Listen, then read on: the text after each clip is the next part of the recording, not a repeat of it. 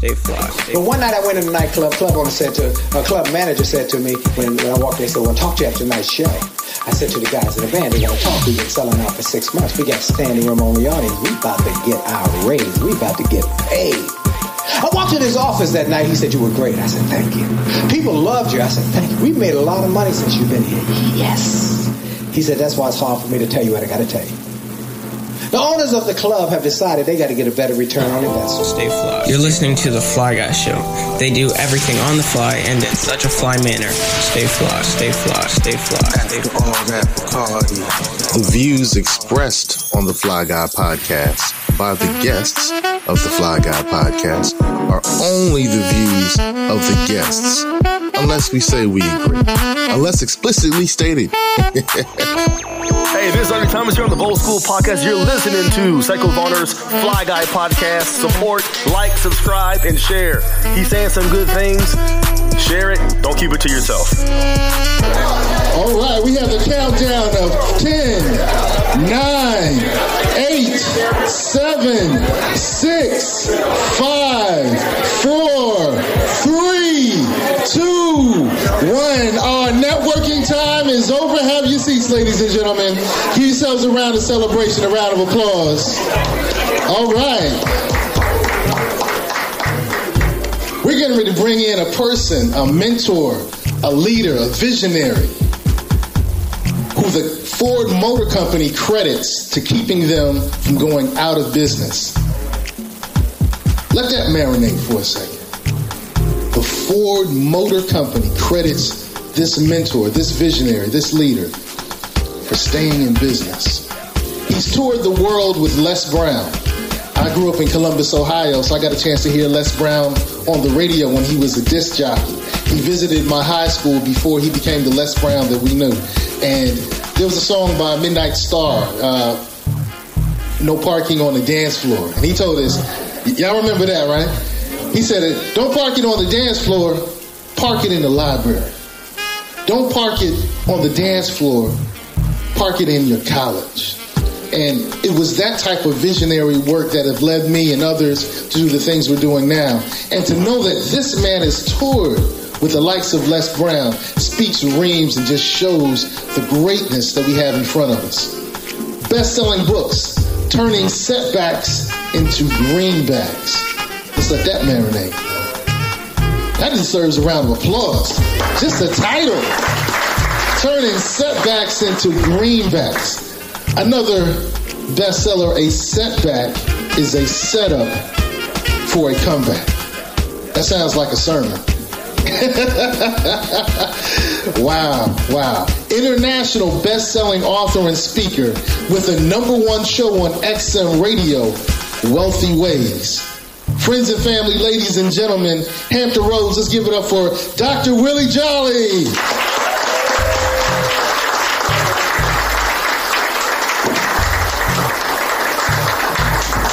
Well, I have only just a minute, only 60 seconds in it. Forced upon me, can't refuse it. Didn't seek it, didn't choose it, but it's up to me to use it. I must suffer if I lose it, give account if I abuse it. Just a tiny little minute, but our eternities are wrapped up in it. Good morning, Hampton Roads and Hampton, Virginia. Thank you for letting me be here. Good morning. Good morning. I want to thank Jimmy Gray for those kind words. I want to thank Seiko for that great introduction. And then I got to take a special moment to thank Blair Durham for being a leader and proactive. She's proactive. So I'm going to give you a quick synopsis how this happened that I would be here speaking to you. First of all, some years ago, I met a woman from Hampton, Virginia. And she's a crabber. I think that's what they call people from here. And so we are married. That's her back there. That's her. All right. She grew up on Delaware Avenue and went to school here in high school in Hampton. Her father pastored a church on Shell Road and had a grocery store on Ivy. Oh, what? Ivy Avenue in Newport News. They were entrepreneurs, her mom and dad. And we got married, and her brother is being honored today here in Hampton at, what high school is it, dear, that your brother's been? Phoenix High School. I don't think that's around anymore, is it? No. So you show you how long my brother-in-law been out of high school. Anyway, so my wife said to me about a little over a month ago, we're going to put on your schedule. She said, I put on your schedule, we're going to be in Hampton on July 13th.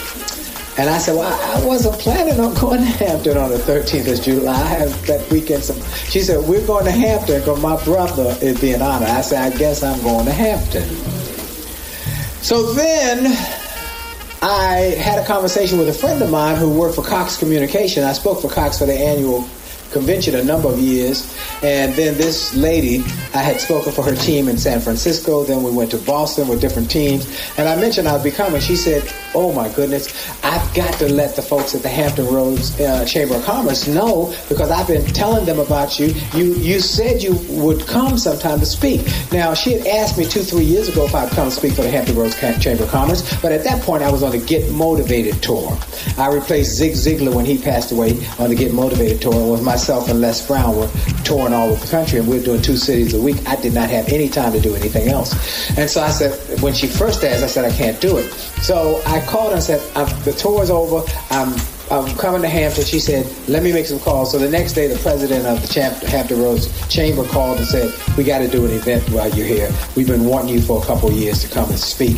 And so we did something on Thursday for the Hampton Roads Chamber of Commerce. Now, they put an ad in the paper or somewhere. I don't know where the ad was.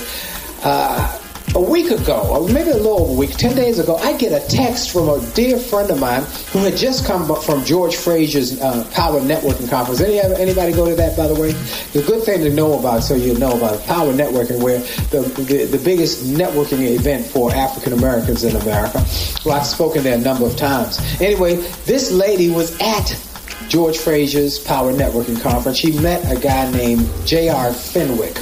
J.R. is the president and CEO of Flip That Stock. You want to write that down. Flip That Stock. It's a program to teach African Americans primarily how to flip stocks, how to make money in the stock market. Anyway, he and I are dear friends. We've been friends for many years. JR said he get this text. I don't even remember where I was, but I get this text from JR. He said, a lady I met at Power Networking named Blair Durham saw in an ad that you were coming to Hampton Roads area. She wants to know, can she talk to you? I said, sure. Give her my number. So she calls me. She said, would you consider speaking for the Black Chamber? I said, absolutely. Oh, that's who I really want to talk to. And so she was proactive. So I want to give her a big round of applause. She said, I'm going to make it happen. I'm going to find a place. And I told her my restraints and time and so forth. She said, I will make it happen. I will make it happen. So she did. And so I'm grateful. And so I want to shout her out. And I want to, again, shout the elected officials out here. And I got to give one more shout out to my brother right here in the front row. This is Bruce Williams. Bruce Williams is an advertising exec. But more importantly, Bruce Williams is a friend of mine. He brought me here about 23 years ago to speak for 200 plus men. There was a guy named, what was his name? Hugo Owens. Dr. Hugo Owens was the president. He had been the president of the...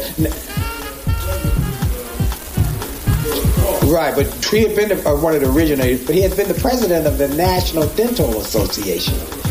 Yeah, Hugo Owens. And he was a great dentist, leader, and Bruce invited me, and I spoke, and Hugo Owens said something that changed my life. He said, young man, I'm going to tell you something. I only been speaking at that point 4 or 5 years. He said, young man, I heard a guy speak who reminds me of you, and you remind me of him. His name was Benjamin Mays. Benjamin Mays, who was Martin Luther King. He said, you had the same kind of sound in your voice. I said, you actually heard Dr. Mays? He said, I heard Dr. Mays. I knew Dr. Mays. You remind me of Dr. Mays. And so that piece I start with, I have only just a minute, only 60 seconds in it, was written by Dr. Benjamin Mays. For those who don't know who Benjamin Mays was, he was Martin Luther King Jr.'s mentor. When Martin Luther King Jr. went to Morehouse College, Benjamin Mays was the mentor that inspired him. In fact, I'll give you a little quick point from one of my books while I'm thinking about it, but I don't want to forget this. Benjamin Mays, imagine this scenario. Hot summer day, 1944. You're in the campus of Morehouse College, sweltering hot day. But on that sweltering hot day, there's a gentleman in his office, Dr. Benjamin Elijah Mays, sitting in his office, dabbing the perspiration from his brow. There's a big old wooden fan that's blowing over in the corner, blowing hot air, but he still is dignified, shirt and tie, just looking great and wonderful. And there's a knock on his door. He says, come in. The big wooden door swings open, and in the doorway is a man and a teenage boy. Dr. Mays jumped to his feet to grab the hand of the man. Martin Luther King Sr., Daddy King. He says, Daddy King, my friend, come on in. Daddy King says, come on in, son. He said, Dr. Mays, I know you're busy. I'm not going to take a lot of your time. I just want to introduce you to my son, ML. His real name is Martin Luther King Jr., but we call him ML. He's 15 years old, and he just graduated from high school.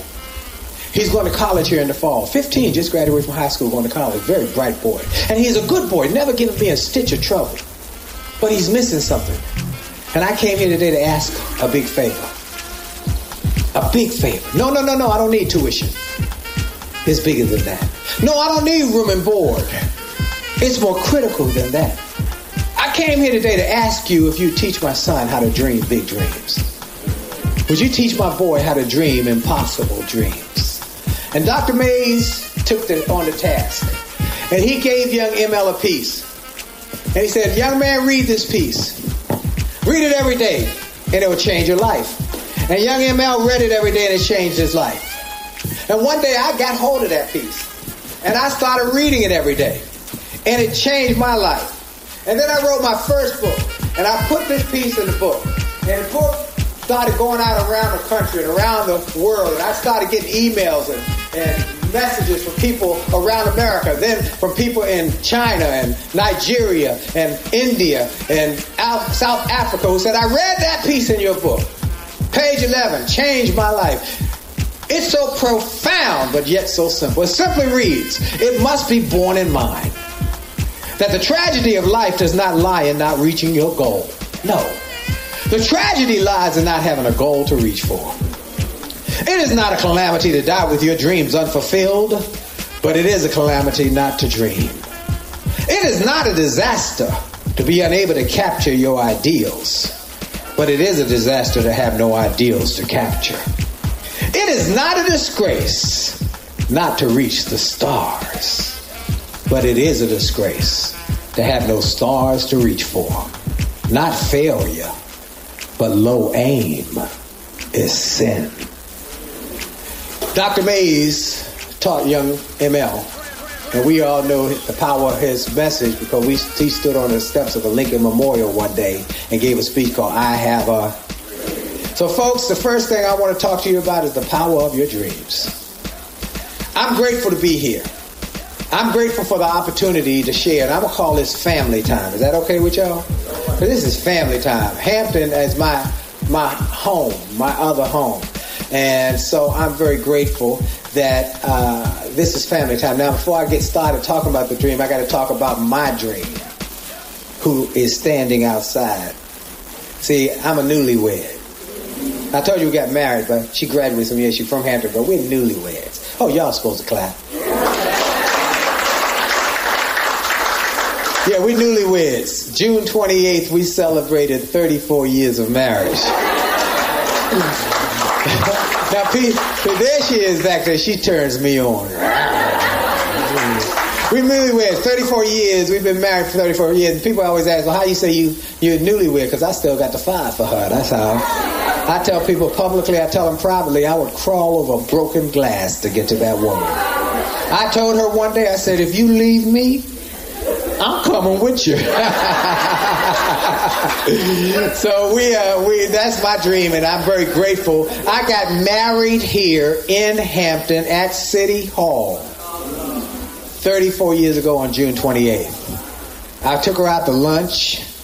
I got to tell y'all this story. Then I can tell y'all about a dream. I'll tell you. So here's the story.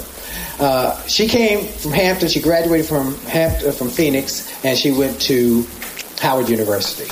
And then she stayed in D.C., and I met her some years after she had become a teacher. And then she went to corporate America, and I met her, and we started dating. And she had been married before and divorced, so she said she wasn't getting married no more. And I met her, I said, hold up. hold up. So I kept talking to her, but we became best friends. And we dated for 4 years. I'd come down here to Hampton, and her mom and dad was a pastor. Her mom was a first lady, but they had a grocery store. They had a beauty salon. They were entrepreneurs. Anyway, so we were dating, and I said, we should talk about getting married. She said, no, I'm not interested. I'm not interested. I'm not doing that again. I said, but, we best friends. We should get married. And I kept talking. She kept saying, no.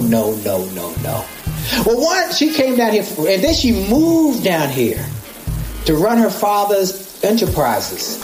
And so I was coming down, every month or so to visit.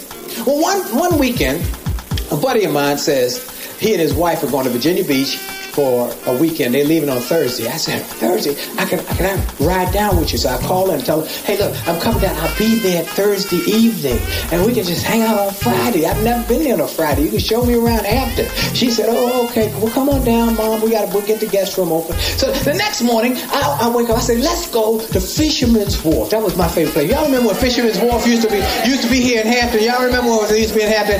And so I said, let's go to Fisherman's Wharf and have some lunch. She said, oh, okay. And so on the way to Fisherman's Wharf, I said, now, I know you keep telling me that it's not possible, that you're not interested, and that it's not possible, but I want to make sure I got the right wording. Did you say impossible, or you say improbable that we would ever get married? She said, I guess it's not impossible, but it's not probable. It's improbable. I said, okay, in that case, that means that there's a possibility that one day you might change your mind. Am I right about it?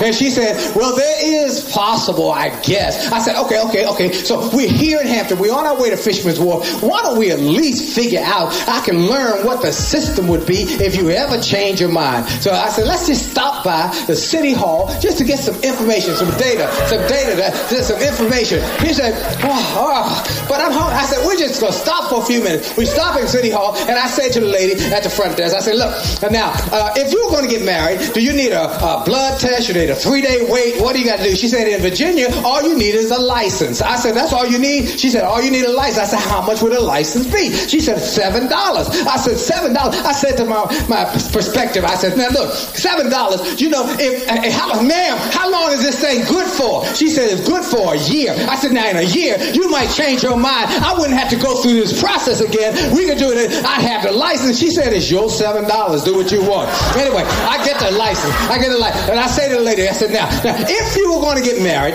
and you had a license, what would be your next step? She said, you go to the Justice of Peace upstairs. I said, Justice of Peace upstairs. She said, but there's always a 3-week wait for that Justice of Peace. Always. He's always backed up.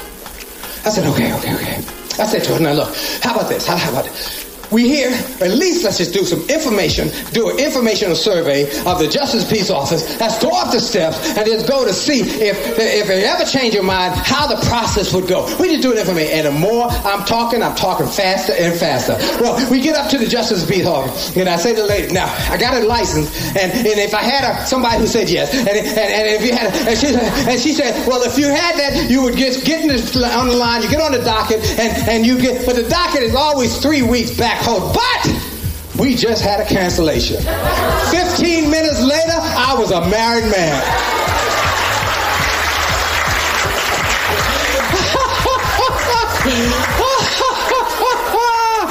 Now, I will say she has said since that day was the best decision she ever made. So we have a 33-year-old son who is an attorney. And we travel all over the world, and we get to be together, and we're best friends. So very grateful for Hampton, Virginia. So this is family time, okay? Y'all family. So I'm going to tell you the inside, real deal secrets to success. And if you use them, they will use them. I will encourage you to take some notes, because I believe a short pencil is better than a long memory any day of the week. First thing, I talked about the power of the dream.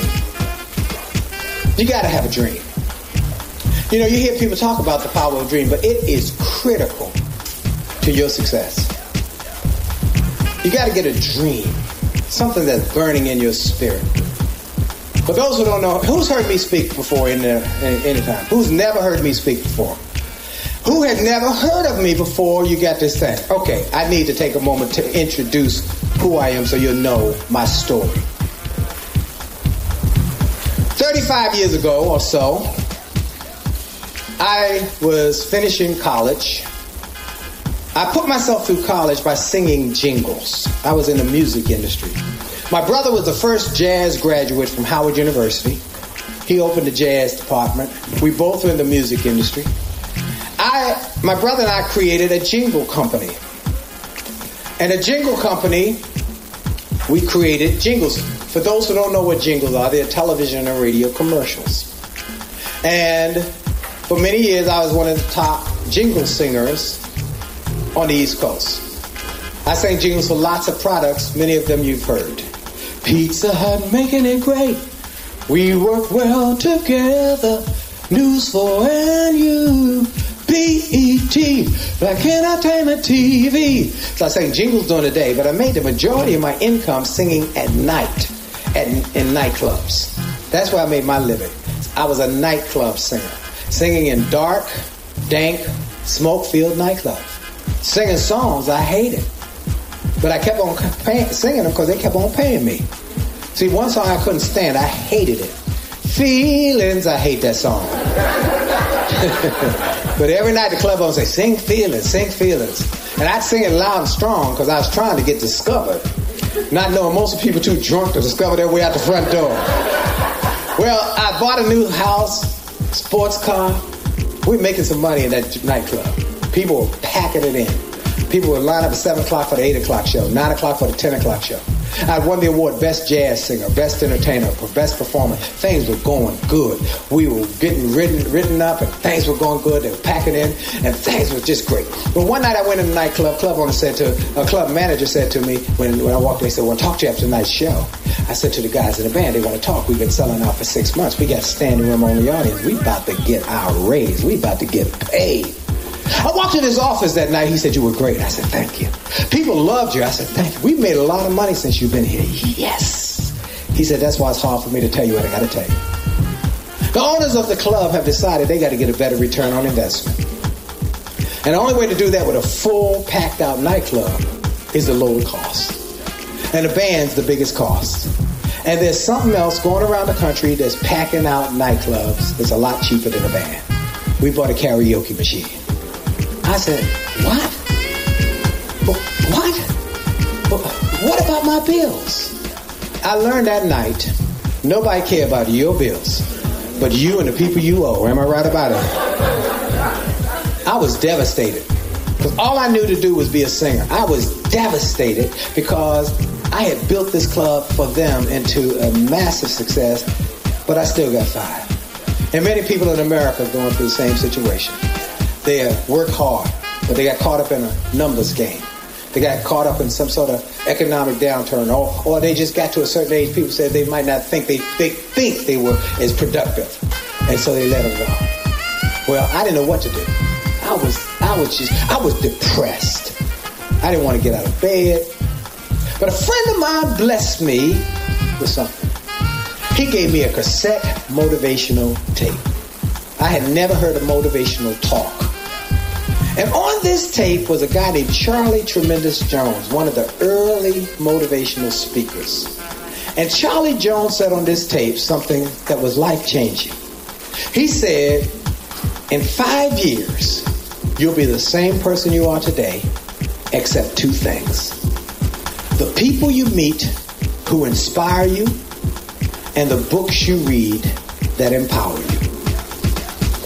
what's that? The people you meet who inspire you, the books you read that empower you. Wow. And that same friend gave me one other thing. He gave me a book called Think and Grow Rich by Napoleon Hill. How many of y'all read Think and Grow Rich? How many have not read Think and Grow Rich? Okay, good. It's made more millionaires than any other book that's ever been written other than the Bible. That was the first book I ever read from cover to cover. Changed my thinking. And I said, maybe. And I started working on my dream. And I had read somewhere that if you can get a clarity in your dream, not just something fuzzy, but a clear dream. And there was an exercise that helped me in this process. As I started reading more books, there was an exercise. And I'm going to give you all the exercise. Imagine today you went to the doctor. Doctor said, I got good news and bad news.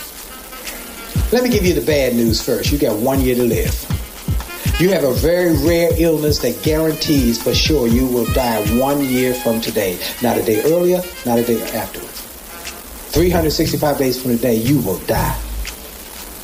Very rare illness. Let me give you good news. It's a very rare illness. It also guarantees that anything you attempt in the next 364 days, you will achieve. What 10 things would you attempt if you could not fail? Wow. And I sat down. I said, if I couldn't fail, what would I want to do? If I couldn't fail, I remember writing it. I'd like to make at least $100,000. If I could just make $100,000. If I couldn't fail, I'd like to have my wife work with me. She was working on Capitol Hill for Herb Bateman first, who was this area, and then she worked for Ron Dellums. And I said, I'd like to have her work for me. She runs their offices. She could run mine. If I couldn't fail, I'd like to maybe give some speeches. If I couldn't fail, maybe I could write a book or something.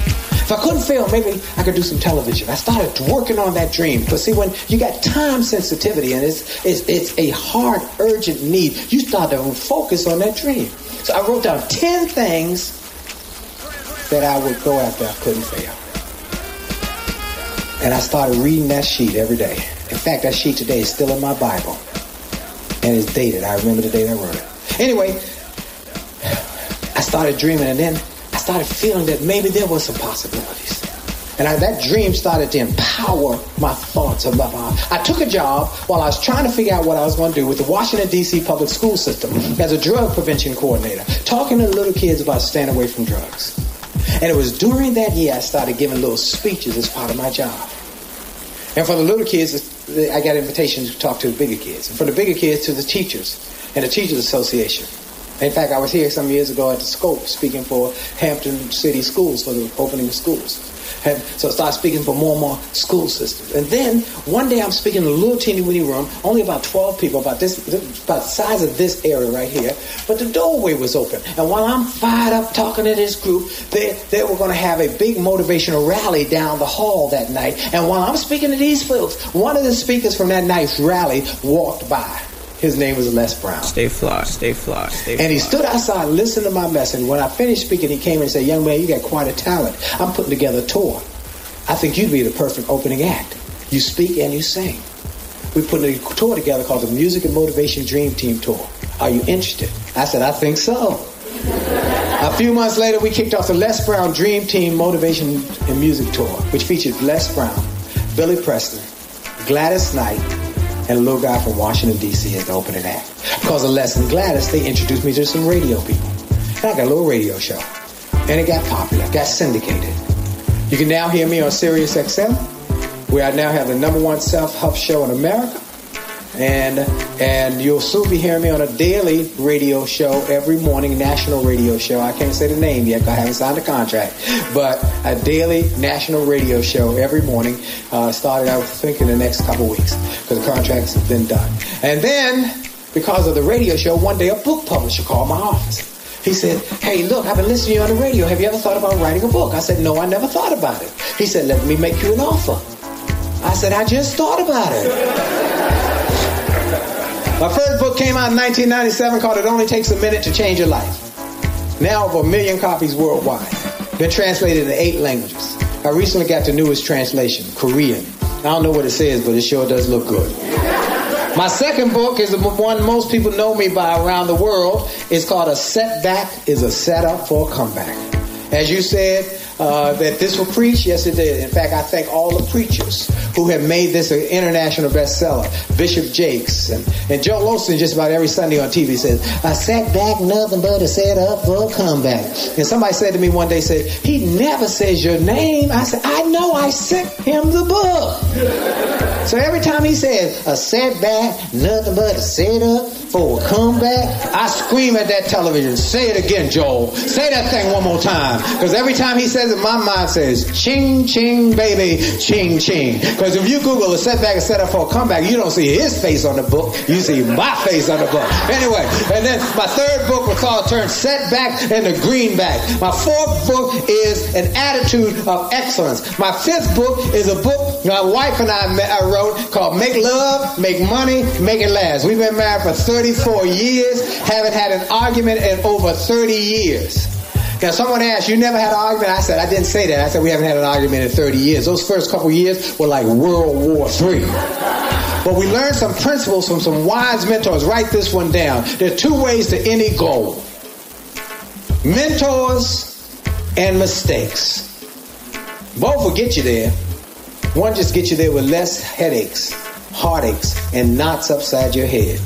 Get you some mentors in any area of your life. You should have a mentor in business. You should have a mentor in your health. You should have a mentor in your marriage. So we got some marriage mentors who taught us some principles that kept them from arguing, and it worked for us. And then we wrote the book, and then we interviewed people who've been married 50, 60, and 70 years, and we put their information. This book is just blown up. You can also catch us every Monday night on my Facebook page or Facebook Live, where we do Happily Married Monday with the Jollies. We want to save 1 million marriages and enhance 1 million more.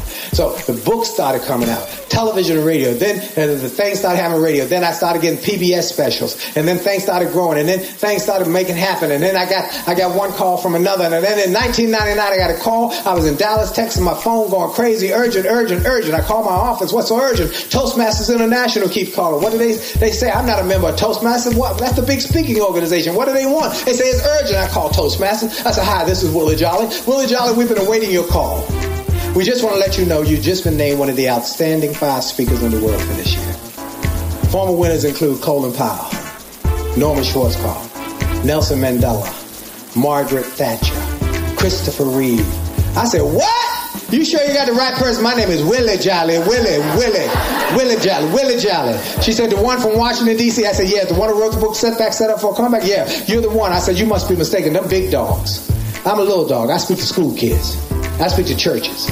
I even speak at people's family reunions. I'm a little dog. And a lady said something I'll never forget. She said, let me tell you something. Little dog keep yapping loud enough and strong enough. Big dogs start to hear about you. Moral of the story. Just think if I never had a dream. What's your dream? Now let me go back to that story of sitting in that, of writing those 10 things when I was at a low point. Somebody told me, write 10 things if you couldn't fail. I wrote those 10 things. I just hope I can make $100,000. I hope my wife can come work for me. If I couldn't fail, I'd write a book. I'd do some television radio. Let me tell you, I wrote 10 things on that sheet. Everything has come true except one. I don't have the plane with my name on it yet. But everything else, in fact, I was working for the school system when I started speaking. I was making $27,500 a year. That was my salary. I didn't have any benefits to speak of because I was a contract worker. $27,500 a year. I told you my goal was just if I could only make $100,000 a year, I'd be so happy. I recently spoke in Dubai for Johnson & Johnson. I spoke for 1 hour. 1 hour. I'm not telling you this to impress you, just to show you what's possible. They say they paid me $65,000 to come for 1 hour and put me up in the hotel for a week.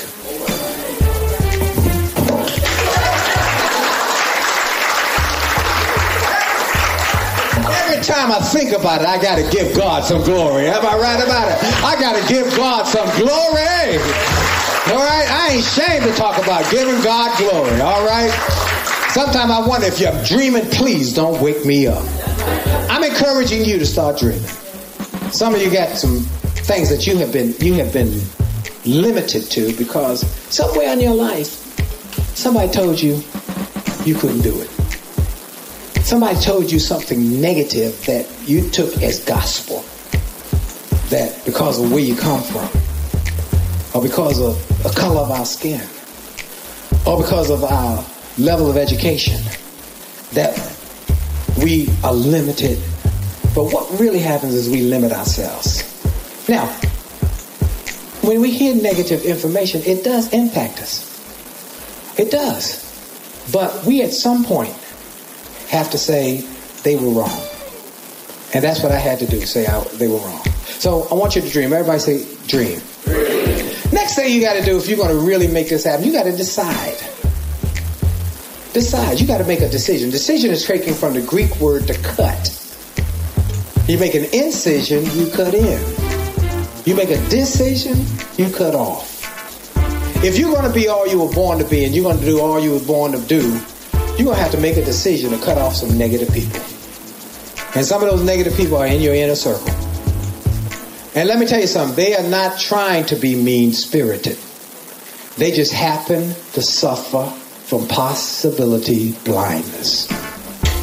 Oh, baby, you want to start a business? Oh, baby, Aunt Sally tried to start a business once. She ain't make it. She went bankrupt. Baby, you better stay where you at. Bless your heart. Oh, man, you want to go back to school? At your age? What? Man, you know you too old to go back to school. Go back to school now? Man, you better stay where you at. Bless your heart. Anybody ever heard that it's going to be painful if you try something? Yeah, well, let me let you in on a secret. It's painful either way. If you do nothing with your life, it's going to be painful. You go out here become the next Bill Gates, it's going to be painful. So that's how you got to go through pain. Anywho, you might as well go for the gusto. You might as well go all in. Start dreaming about being a billionaire. Why not be a billionaire? Why not being a billionaire? Other people have been a billionaire. Why not? Well, somebody might say, well, you know, because we black. That don't mean nothing. Oprah black. Bob Johnson black. The guy who just gave that scholarship at Morehouse black. That means that if they can do it, I can do it. You can do it. But you got to dream about it. The other one is that age. Well, your age is what's limiting you. Wrong again. Age has nothing to do with your success unless you allow it to.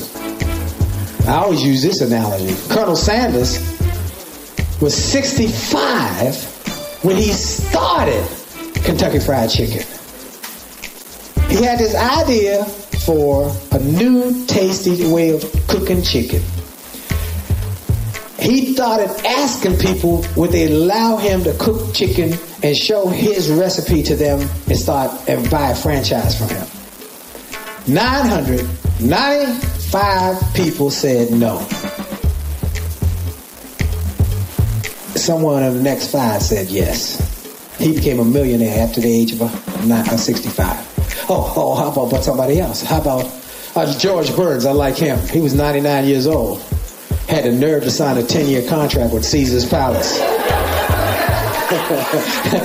Said he would have signed a 20-year contract, but he didn't think they'd be in business. The Delaney sisters were in their 90s, decided to write a book. Everybody said, you wasting your time writing a book. They were in their 90s, wrote a book called Having Our Say. It went on to become a New York Times bestseller, a Broadway play, a PBS special. They became multi-millionaires after the age of 90 because they didn't let their age limit them. Best example, Satchel Paige. Pitching in the Negro Leagues in his 50s. In his 50s, he was still pitching in the Negro Leagues, burning them up. They said, how is it you pitching in the Negro Leagues in your 50s? He said, because age is about mind over matter. If you don't mind, it don't matter. So I'm encouraging you to dream, and don't let your age and don't let your present circumstances determine your future possibilities. We need more millionaires in our community. We need more people who did what Brother Smith did and pay off people's tuition and Morehouse. We need that. And the only one limits us is us. Are there going to be racism? Yes. In fact, I'm so glad you talked about the 400 years, because my brother-in-law and I had talked about that a year ago, and the big event that was going to be happening here. They had some glasses they made. I was on the Money Wise tour with Kelvin Boston, and somebody gave me some glasses who was from Hampton that they're doing a whole big celebration. So I'll put some word out about that, okay? I'll put the word out about that because people need to know about that. I'm encouraging you to dream first, then to decide. You stay away from negative people. Stay away from negative influences. I have a hard, fast rule. I don't hang around negative people. I just don't do it. Some of them in my family. I learned to love them from afar. You gotta learn to love them from. If they always just negative, it impacts your spirit. I'll give you an example. If you woke up today and it was cold and clammy and wet and dreary, what does your body want to do? Stay in bed. But if you woke up and the birds were singing, the sun was shining, it was a beautiful day, you don't want to miss any of that day, do you? The same is true for your psyche. If you keep hearing how bad things are, how bad situations are, oh, how woe is me things are, it puts a cloud over your thinking. That's why I wake up every morning and I start my day the same way. I was talking to a gentleman last week. He was struggling with depression. I said, what's your daily routine? He said, I get up, I go to the bathroom, I brush my teeth, put my clothes on, I wash, put my clothes on, I get breakfast, and I go to work. I said, I'm going to give you a new routine. Here's what I do every morning. I wake up every morning, and as soon as my eyes open, I say, thank you. Thank you. Thank you, thank you, thank you, thank you, thank you. I get another shot. After I thank him, I fall on my knees and I give God some glory. I pray for my wife. I pray for my children. I pray for my grandchildren. I pray for my children who messing up, okay? How many of y'all got some children who are not perfect? I got some who are not perfect. They're not perfect. So I keep praying for them. God, just keep working with them. Keep them. Just don't give up on them. I ain't going to give up on them. Then after I pray for folks, then I get up and then I go brush my teeth and get washed and put my clothes on. And then I fill myself up with the pure, the powerful, and the positive. I read or listen to something positive in the first 20 minutes of my day. Every day. Every day. Every day. Most people hear how many people get killed, how many fires there are, or how little children got snatched. First thing I hear every morning is something positive. I wake up and say something like this. Every morning in Africa, a gazelle wakes up. And those must run faster than the fastest lion, or it will be killed and eaten. Also every morning in Africa, a lion wakes up. And knows it must outrun the slowest gazelle, or it will starve to death. It does not matter whether you are a lion or a gazelle. When the sun comes up, you better be running. Am I right about it? You got to get busy if you want to make it happen. You got to get up with an agenda. I'm in it to win it today, baby. I do that every morning. I fill myself up with the pure, the powerful, and positive. And I tell myself, this is your day. I speak to myself, this is your day. This is your day to do something magnificent with this day. Don't waste this day. Because see, let me tell you something, folks. You're going to have to make some decisions about what you invest in. Do you invest in negative or positive? See, some years ago, when I was a new speaker, I kept hearing about this guy who was making millionaires down in North Carolina. And I said, man, I want to be in that number. So I called his office and I said, ma'am, I heard he makes millionaires. The lady said, absolutely. I've heard it from a number of people. She said, it's absolutely true. He changes people's thinking. He tells them how to do it. And he makes sure to stay behind them to get them done. I said, wow. I said, okay. I want to come to one of his seminars. She said, we got one more seminar left this year, and we got one seat. I said, ma'am, that's my seat. That's my seat. Now, I'm making about $100 a speech at this point. Okay? I said, that's my seat, ma'am. I said, so I'm saying, okay. I'm saying, listen, I gotta get that. I gotta register for this thing. I'm thinking it's gonna cost me maybe $400 or $500. I said, I gotta get some more money. I only got $200 right now to pay. I said, ma'am, how much is it? She said, $10,000. I said, what you say? She said, $10,000. I said, for a couple of days? She said, it's $10,000. My mind said, my first thought in my mind was, forget that. I ain't paying $10,000, but I'll learn it at home. But the better part of me had heard something somewhere. And it had heard, and I remembered it in that moment. There's a price for success. And then there's a cost for not being willing to pay the price. There's a price to go to college. There's a price to go to med school, law school, any technical school. There's a price to even go to a training academy. There's a price for success. And then there's a cost for those who are not willing to pay that price. The cost of staying the same and being at the same place next year as you are this year. Let me tell you something I know. Everybody in this room can make more money. Everybody. But not one person in this room can make more time. You got 1,440 minutes per day. And when your time is up, it is up. And nothing you can do about it. So you got to make and take advantage of every minute. I said to that lady, I said, ma'am, I'm coming. I'm sending you a deposit. I sent my little $250 and I went to work. I begged. I borrowed. I didn't steal, but I begged and borrowed. Everybody I could beg and borrow. And I got that 10 grand up. And I went to that seminar. And I came back 3 days later and went to work and quickly made 100 grand. And the next time he had a seminar the next year, I bought 2 registration seats. One for me and one for my wife. And when it went up to 15 grand, I bought 2. Because I wanted her to grow as I grew. Folks, there's a price for success. And many times we are unwilling to pay the price and we wonder why we stay the same place this year as we were last year. You got to invest in yourself. I invest in myself. I started going to seminars. I started going to workshops. I started going to programs when I couldn't afford it. It's like my friend Dave Martin told me when we were on the Get Motivated tour. I'll never forget this story. It's so profound. He said when he was struggling, he went to a seminar. Maybe it was a Get Motivated tour. I don't know what. He said some kind of big rally kind of seminar. And the guy on stage was talking about success and said, I got this product. It's $1,500. And Dr. Dave and his buddy were there. They had pooled their money, drove together, bought some gas, came to this seminar. And the guy said to Dr. Dave, man, $1,500, he crazy? He crazy. Dr. Dave sat there and didn't say a word. He went down to the man's table. And his friend said, you thinking about buying this? He said, I am. He said, man, you think that stuff worth $1,500? Dr. Dave said, I don't know if it's worth $1,500, but I'm worth $1,500. He said, I invested in that $1,500 product and changed my thinking. He said, that is why today I have a home in Phoenix, a home in Florida, and I fly between the two in my private jet because I invested in me. I'm encouraging you. You got a dream. You got to decide. And then you got to do. You got to invest in yourself. The third one is do. You got to take action. Invest in you. Go to the library. If you can't afford some resources, go to the library.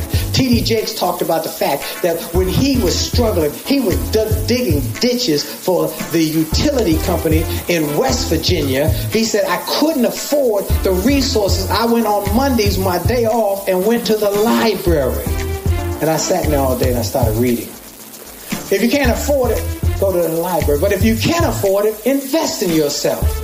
Get books, resources that will motivate you. I've spent thousands and thousands and thousands of dollars on resources. Some of them I haven't even gotten to yet. It's like the book, The Road Less Traveled. I bought that book, Road Less Traveled. I didn't read the whole book. I read the first line. It was enough for me. Life is difficult, period. So what you gonna do now? All right. So what you gonna do now? So what I'm encouraging you to take some risk on yourself. Now I'm gonna give you a risk-taking formula because you're gonna have lots of risks that come along, but you need to know a formula. That guy who taught me, I went to North Carolina. He taught me this formula. I'm gonna teach it to you. You got a risk that you must take, whether I invest in this product or I invest in this company or I invest in myself. I gotta ask 4 questions. And these 4 questions will answer the risk. Give you a clear answer. Question number 1. What's the best that could happen if I take this risk? What's the best that could happen if I take this risk? Question number 2. What's the worst that could happen if I take this risk? What's the worst that could happen if I take this risk? Question number 3. What's the most likely thing to happen if I take this risk? What's the most likely thing to happen if I take this risk? Question number 4. Here's a ouch question. Are you willing to live with the worst to get to the best? So, when I quit my job at the Washington, D.C. public school system, I didn't know that to ask those 4 questions and articulate it like that, but that was basically it. What would be the best that could happen if I quit my job to become a full-time speaker? I could live my dreams. I could travel around the world. I could make millions of dollars. What's the worst that could happen if I quit my job, became a full-time speaker? I could lose my house. Wow. What's the most likely thing to happen if I quit my job and become a full-time speaker? I'm a struggle. I'm gonna work hard. But if I work hard and struggle, I'm gonna keep my head above water. What's the most likely thing to happen is I'll keep my job. Now, question number 4. Am I willing to live with the worst? Lose my house. Notice worst that didn't come up, but I would be dead. As long as I'm not dead, I can get another house. Amen? So, if the worst is I lose my house, to get to the best, live my dreams, that's an easy answer. Now, I'll give you another scenario. When I was traveling, initially I did 200 nights a year in a hotel room. My wife was at home with my kids then. It would be nice when I'd be finished speaking and some lady who had been in the audience comes by the little hotel room I'm in and knocks on the door. I opened the door. There's a beautiful lady there. She said, "You were fabulous. Would you like some company?" 4 questions. What's the best that could happen? Woohoo! A night of rolling in the hay. What's the worst that could happen? I could lose my wife. What's the most likely thing? Have a one-night stand, never see her again. Am I willing to live with the worst, lose my wife, to get to the best? A one-night stand? Absolutely not. So you see, it always answers your question. It'll give you a clear answer. Go through those scenarios. It will work for you. Because you're going to have some risk if you want to be successful. You have to take some risk. You're going to have to take some risk. So, vision. I want you to work on your vision. That dream. I want you to make that tough decision. I want you to take action on that decision. Do. And then the last one, I'm going to give you one more D. So it's dream, decide, do.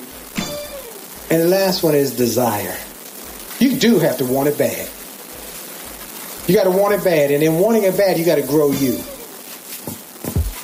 In my book, The Attitude of Excellence, my latest book, I say that great organizations, whether you're a single organization, a sole proprietor, or whether you're a big Fortune 500, great organizations always give great service. And they give great service because great organizations have great people serving their customers. Great people give great service. Good people give good service. Mediocre people only have the capacity to give mediocre service. And negative people will kill your future and your organization. So if you're serious about growing your organization, growing your success, you got to grow you. What changed my life? With that audio cassette, and then the books I started reading, and the people I started meeting. And I would just ask them questions. When I met Les Brown, I just asked him questions. And I'd say, man, how do you do it? And we would be on this tour, and I said, how? And he would just pour into me. Now we're best friends. Now sometimes I have to call him, pour into him. Y'all keep him in prayer. He's been fighting cancer. Okay? So I call him, once a week and we talk. But I got around Zig Ziglar. I said, Zig, come on, tell me some secrets. Zig had one line that he consistently said, if you help enough other people get what they want, you get everything you want. When I was backstage in Australia with Dr. Stephen Covey, I said, Dr. Covey, come on now, tell me, what are the 7 habits? What's the most powerful? He said, they're all powerful. I said, what's the most powerful? He said, well, the number. He said, seek first to understand, then be understood. That's powerful. He said, but if you want the real one, win-win. Win-win. Figure out how you can help others win. The reason I'm here is because Blair called me. And she said, is there any way you can make it happen? I said, sure, because I believe in win-win. I know one day she's going to help me because I helped her. And here's an interesting thing. I heard a story when I was on the Get Motivated tour. General Norman Schwarzkopf was a great Army leader. And he was on the Get Motivated tour. And they paid him $50,000 per speech. One time, he went to a city. He was going to go to a city. It was in the newspaper. And he was going to be the opening speaker that morning. A corporation in that same city called his office or called the booking agent and said, could he come speak for my team that afternoon? We'll pay him $50,000. And he said no, because it wasn't on his schedule. Yeah, that just get ready to make me cuss. Blair called me. She said, I can't make no guarantees how many people be there. I can't guarantee how much money you're going to have. Bring your books and stuff. But are you interested? I said, yeah. Because that's how I grind. I didn't build this. I didn't get named one of the top 5 speakers in the world because I took it easy. I didn't take it easy. I grind. I get up and I grind. I grind all day. We had Damon John on my XM show. Go to get my podcast. By the way, go to see my podcast. My podcast will blow your mind. It's the best podcast I know of because all these people and it's free. iHeartRadio, C-Suite Radio, TuneIn, Stitcher. You can find it anywhere. But I have General Powell. I have Wally Famous Amos, Damon John.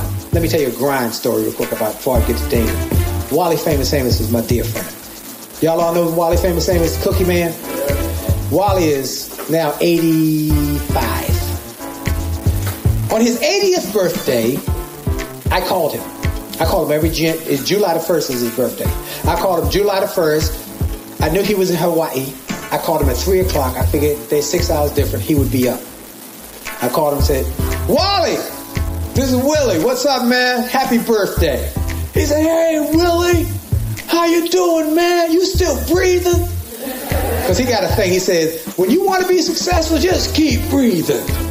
He said, how you doing, Willie? I said, man, I'm calling to say happy birthday, Wally. How you doing, man? I'm great. I'm blessed, Willie. I'm blessed. He said, by the way, I said, so what you doing, man? Man, by the way, right now, I'm in Costco. I said, what you buying in Costco, Wally? He said, buying? I'm selling cookies, baby. 80 years old, on his birthday, at 9 o'clock in the morning, selling cookies. Folks, I'm saying that you gotta grind. Everybody say grind. The reason I'm here because I'm a grinder. You can't wait for nobody to give nothing to you. You gotta be grinding it out. That's why Damon John said, wake up and, Rise and Grind is the name of his book. The reason why Damon John is known from Shark Tank because he grind. Don't be afraid to grind. People gonna talk about you when you grind. People gonna talk about you because you say you know, they really ambitious. They gonna make ambition sound bad. They money hungry. No, I'm not money hungry. I believe money is a tool. Money is a tool for me to be able to live a certain lifestyle. But more importantly, money is a tool for me to leave a legacy. Someone asked me on a radio or television show somewhere, I said, what's your biggest goal, Willie Jolly? It didn't take me any time to think about it. My biggest goal is 100 years from now, some child will walk into a room, look at a picture of me and my wife, run up to that picture, kiss it, and say, thank you, great-great-great-great-great-great-great-great-granddaddy, for what you did back in 2019, 2020, 2021, so that we could have a house, we could have a business, we could have a future. Thank you. I will never meet that grandchild. But I want to leave a legacy. See, the Carnegies know who their great-great-grandfather is. The Rockefellers know who their great-great-grandfather is. We need to create some legacy so that 100 years from now, we will not know that child, but that child will prosper. See, T.D. Jakes said to me one day, he said, give a man a fish, he eat for a day. Teach him a fish, he eat for a lifetime. But you help him buy the pond, and his great-great-grandchildren will keep eating. We got to think differently. We've been conditioned so long that we're thinking the way that many people in our past thought. See, we know that there are different ways of thinking. Indigent people think day to day. They stand at a corner and get a cup and say, can you hook me up for the day? And every day they're trying to just get a day. Poor people think month to month. Is that welfare check coming in today? Middle class people think year to year. Am I going to get a raise this year? Rich people think decade to decade. You know, this decade I'm going to do better than that. But as you often see, rich people are sports agents, sports people, singers. They're thinking, how can I get a better decade than I got it? But the wealthy think generation to generation. I want more wealthy. How many of us want to be wealthy? Wealthy is when you leave some assets, okay, that create money, that print money. We want more money printing. Am I right about it? Y'all done got me fired up now. See, I'm fired up now. I want some wealth in our community. Am I right about it? I want us to have some wealth. I want us to be able to bless somebody. I want us to be able to bless communities. That's what I want to do. That's my goal. So I'm grateful y'all came. So I'm going to give y'all a few more things, and I'm going to do something I never do when I speak. I'm going to open up for questions, because y'all might have some questions that you need to hear. So everybody, when this is over, I'm going to give you a bookmarker. They're going to be out at the table. And I want you to come get the bookmarker. On the back of the bookmarker are 10 steps to make this the best year of your life. One guy in Australia, he took this bookmarker. He was 55th in his office, in his real estate office. He took the bookmark. He bought some of my resources. He said, but the bookmarker is what changed his life. He bought all my books. He bought the box. He bought my bags. Let me just take a moment before I give you this. Tell you what I brought for y'all. I said, what would make the difference? I brought 3 things, 3 options. You can get individual books. That's good. Get some books. Everybody should walk out of here with a book. But better, so you get good, better, and then best. Better is a bag. We got a bag of books. My books are $27.95, $25.95, but all of them, when you go out there, just throw down a $20 bill, you get a book. You buy 5 books for $100, and I throw in a free book. Is that good? You get a free book. But then I got my box. Now my box is all my books, all my DVDs, all my PBS specials. But then we got even more stuff. We got me and Les Brown, the Entrepreneur's Rich Success Chest. This is a $400 product by itself. And it's got me and Les Brown, the Millionaire Mindset. We did a program together. Then it's got me in Australia, how to double your business in a year. And that was for a network marketing group. People doubled their business.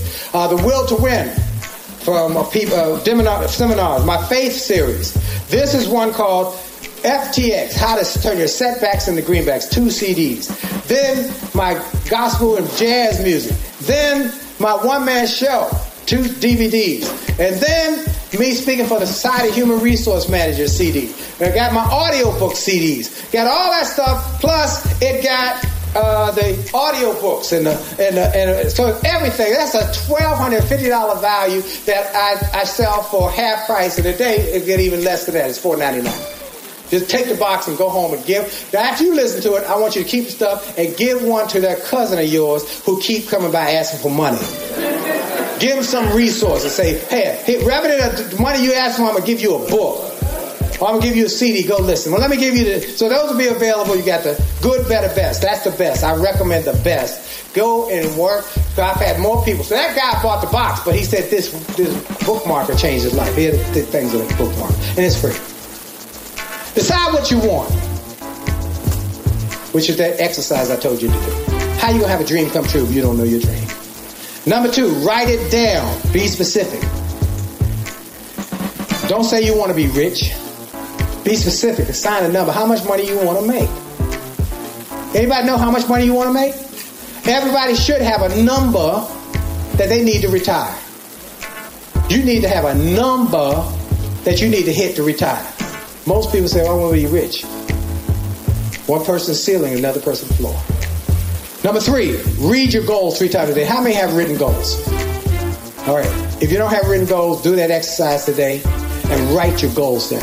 A goal that's not written is a wish. The wish have no power. Set a date for your goals. If you don't set a date, you will procrastinate. Think of your goals often. Think of your goals every day. Think about being wealthy every day. Think about buying your parents a home. Think about paying your kids tuition. Think about it. Fit that feeling. I want an emotional attraction to being able to do it. I told my wife one time, I said, I'm going to do something nice for you on your birthday. I took her to Paris. And she didn't know where she was going. When we got to the airport, all I said was, bonjour, mon ami. I want you to dream and imagine. I want you to sit down tonight and do that exercise and dream what it'll feel like to be debt-free. Have your house paid for. Feel what it feel like to go to your church. If you go to church, let me tell you, I go to church. But be able to put a check in the plate as it passed by for 10 grand. Don't have to make a big deal about it. Or walk up to the pastor and say, Pastor, here's a little something for you. For the church today. Give him 100 grand. How would that feel? That feel great. That feel great. Okay, develop a plan of action. If you fail to plan, you're planning to fail. Then I want you to do 3 things every day toward your goal. Every day I want you to do 3 things every day toward your goal. 3 things. Write a letter. Make a phone call. Ask someone for help. 3 things every day, every day, every day, every day. Mary Kay Ash built Mary Kay Cosmetics by doing 3 things every day. Mark Victor Hansen and Jack Campbell created Chicken Soup for the Soul Empire by doing 3 things every day. Just do 3 things every day. And then number 9 is stay positive. And a negative word is hard. That's why you got to fill yourself with the pure, the powerful, the positive first thing every morning. And then number 10, act like you've already achieved it.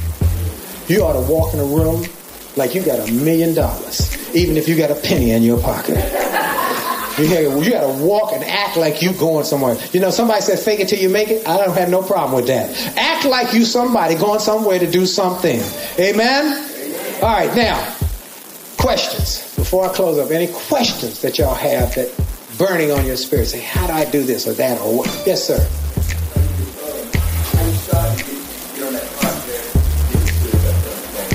How did I start or how do you start? How do I? All right. Okay, great. That's good.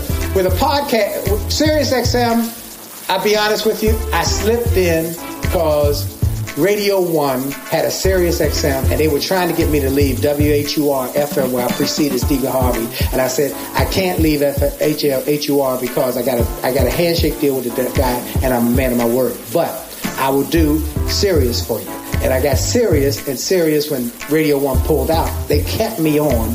And then the podcast thing blew up. I got a call one day from iHeartRadio. Now, here's the answer, though. The answer is I got a call from iHeartRadio because I called the lady at iHeartRadio I had met and said, can you have the right guy call me? In other words, here's how you start a podcast. Get online, look for the little equipment you got. You got a computer? All you need is a mic. All right? Start your podcast, start putting it on YouTube, and just get the best guests you can get, and just keep calling folks. I got a great podcast. Got some radio stations here? Call them. I had to call Radio 1. I had to call WHUR hundreds of times. Persistence breaks down resistance. Okay? That's it. That's the secret to the success. And now it's blowing up. But I'm still calling folks. All right? I'm still calling television, radio. They tell me no. I say, I'll call you tomorrow. All right? Yes, ma'am. All right, see, all right, there we go. We got somebody who'll help you. There we go. Y'all connect. All right, that's good. Yes, sir.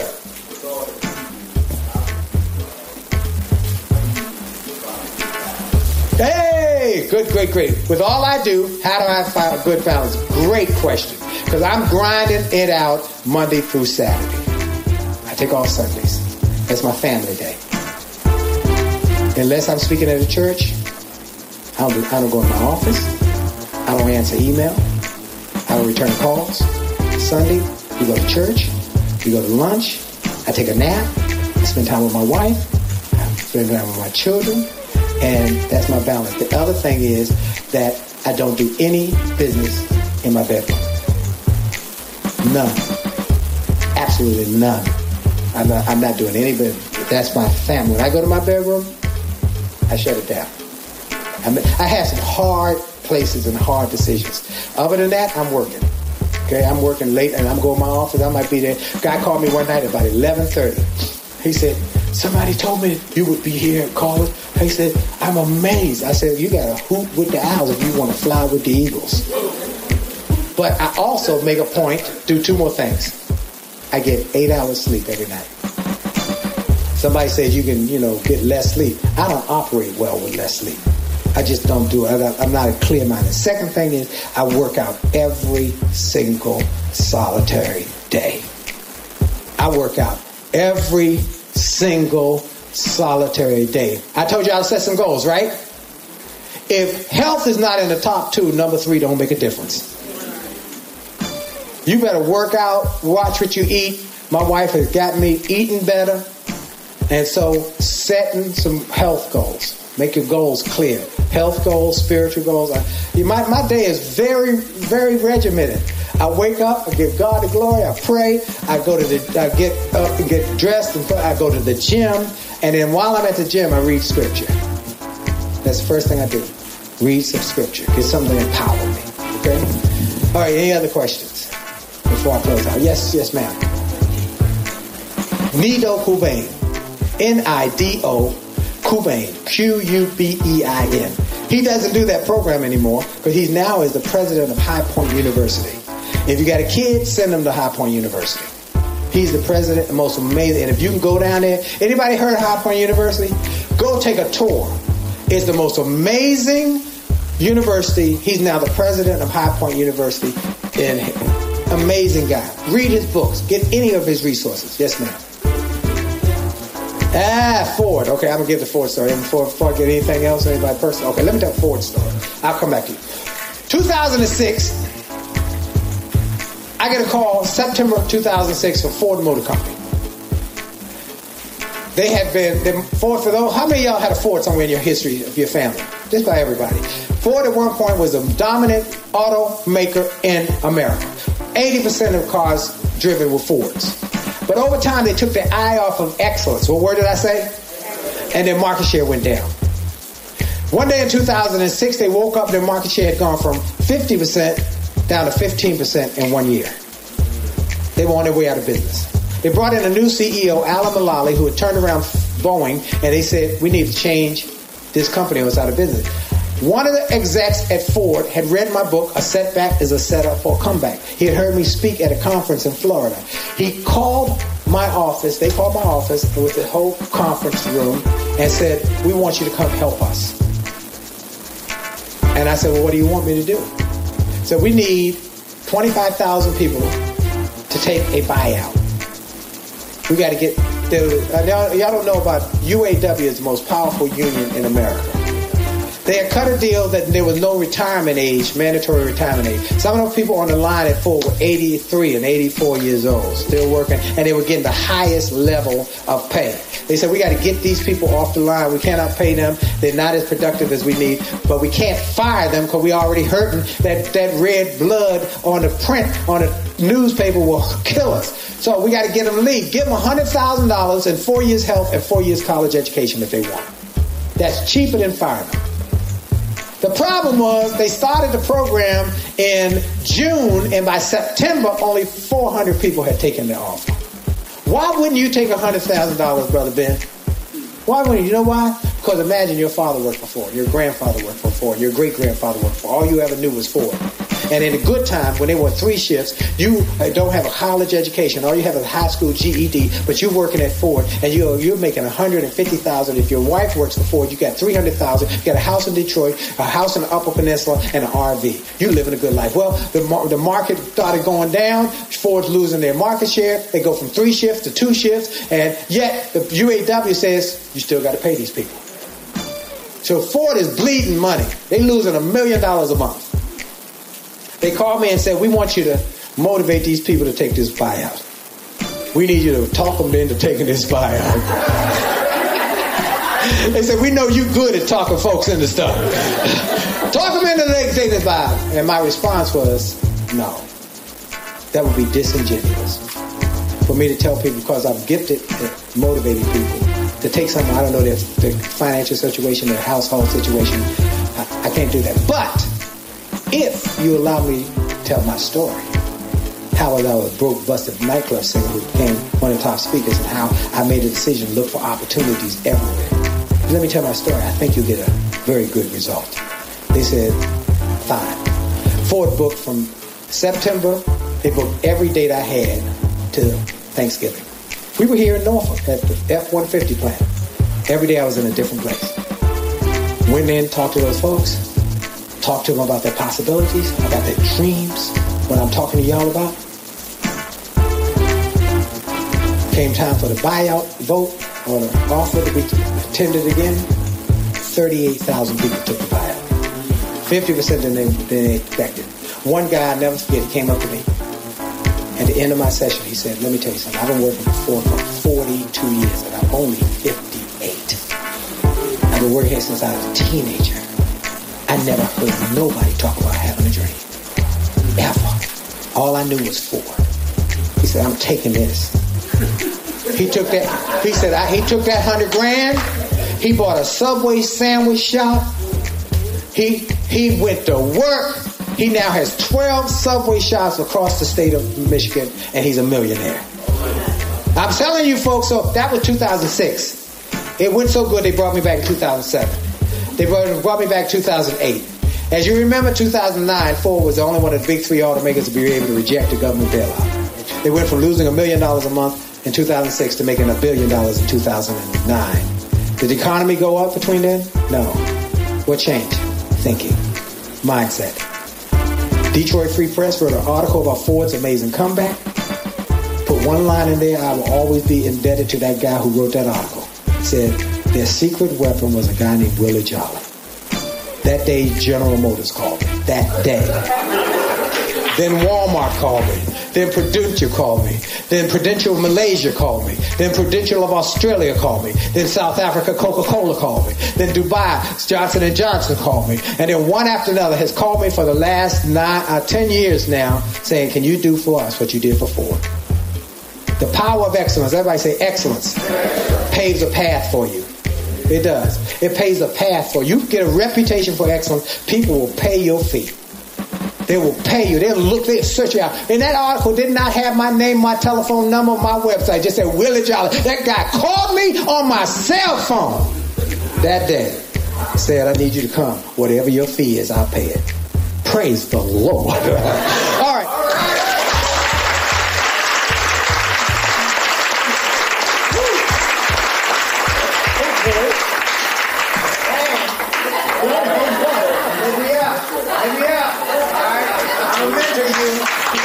I'm gonna mentor you. I'm gonna help you.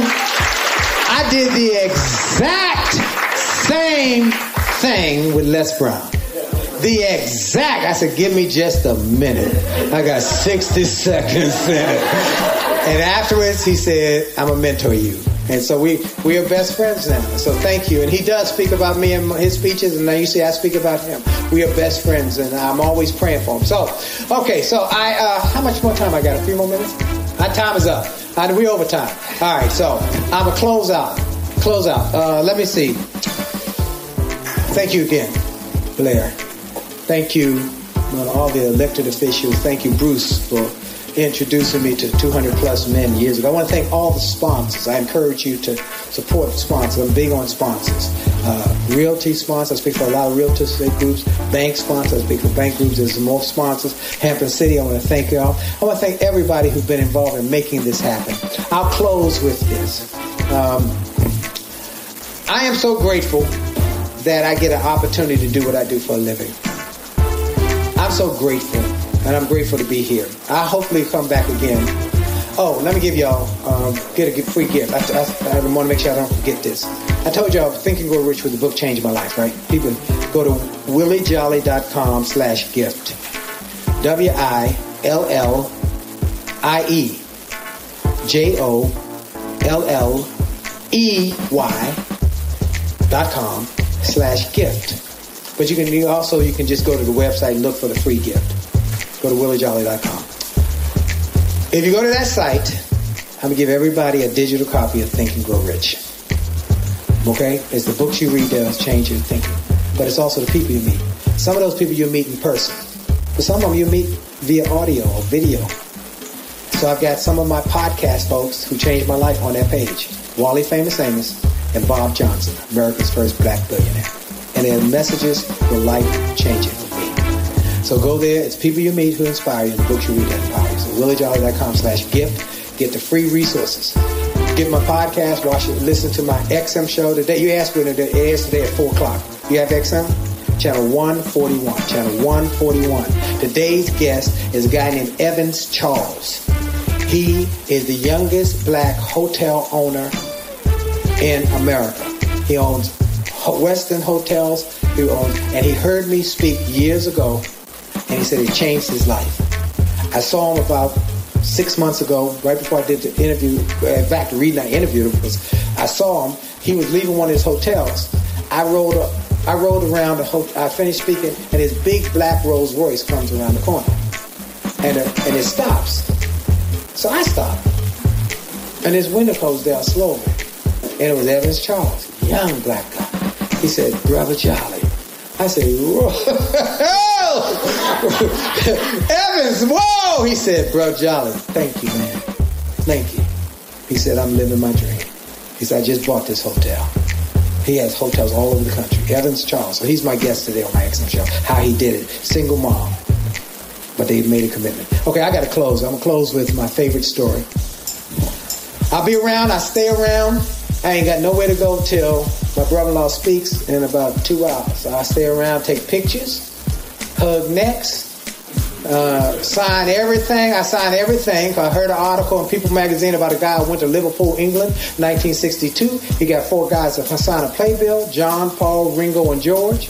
He kept that thing for 30 years, took it to Sotheby's, and auctioned it off with a small fee of $350,000. I say that to say, you never know. Some guy you saw in Hampton, Virginia. All right, so get some resources. Everybody should get at least a book, $20. But if you can, get the bag. But the best is the box. I bought 3 or 4 boxes. Get a box. It's usually $1,200. It's half price, usually at $1,250. So it's like $600. Today it's $499. So just get it, go home, and just use it. You go through it, piece by piece by piece by piece. It will change your thinking. All right. Close with this. My favorite story. I was a news speaker. I had no books, had no tapes, had no television, had no radio, had no credentials to be a speaker. Struggling to keep the lights on. Struggling to keep the phones on. It was tough. It was tough. And I was struggling Things were tough. Things were tough. I want to make sure this one. Okay, great. That's all I need in my life. And it was tough. I was trying to make things work. I was trying to keep the phones on, the lights on, and I didn't know how I was going to do it. I'd make sales calls, and people say, I don't know who you are. They hang up in my face. I get discouraged because I got rejected. Anybody ever got rejected? Get that gut kick in the gut feel? Willie Jolly's iPad Q and Willie. There you go. It's working now. Anyway, so I was struggling. And I wouldn't make any more calls that day. And the next day. Finally got my gumption up. I said, I'm going to make a call today.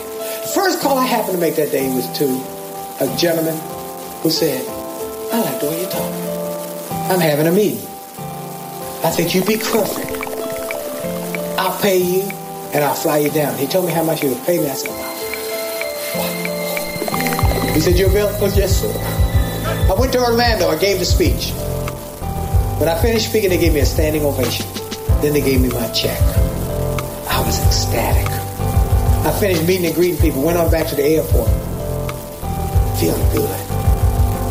Got on the plane, feeling good. Plane took off, feeling good. And then I pulled that check out a second time to get the thrill a second time. But when I looked at it the second time, I got depressed. Because I realized that money was already allocated. Anybody ever get your check before you get home, you know it's gone? I started having a pity party with myself right there at B-22. An older gentleman across the aisle must have sensed I was struggling. He struck up a conversation with me. He told me he was a minister. He lectured every day in a different city about health and wealth. I said, you fly every day? He said, yes. I said, you speak every day? He said, yes. I said, wow. We spoke for a few more minutes, then he asked me a question that changed the trajectory of my future. He said, young man, how old would you think I am? I looked him up and down. I said, sir, I think you're about 60. He smiled. He took off his glasses. He looked me dead in the eye. He said, young man, I'm 88 years old. I'm 88, and my best is yet to come. In that moment, everything shifted in my head. If an 88-year-old man could have the optimism to believe that his best days were in front of him and not behind him, what did I have to whine and cry and complain about? And I went home with a new attitude. And I got on that phone and started making sales calls. And if people say no, I say next. They say, I'm not interested in what you got. And hang up in my face. I said, thank you. You're not the right one. Well, 25 years have gone by. I've been inducted in the Speaker Hall of Fame. I've been named one of the top 5 speakers in the world. I got best-selling books, television and radio, but it's just the tip of the iceberg. And I came here today to say to you, without a question in my mind, your best is yet to come. Your best is yet to come. Your best is yet to come. This is your day. Thank you for having me. Thank you very much. Thank you for having me. It's been a joy. Thank you. Thank you. All right, Blair, it's on you now, baby. I done my due. Thank you. You are awesome. Give her one more round of applause because it wouldn't happen.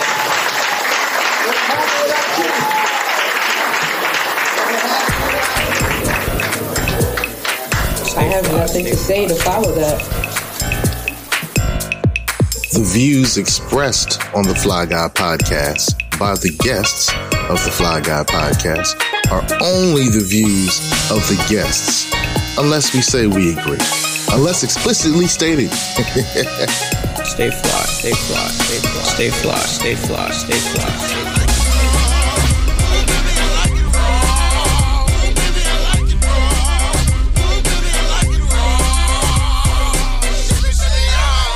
Stay conscious, stay fly.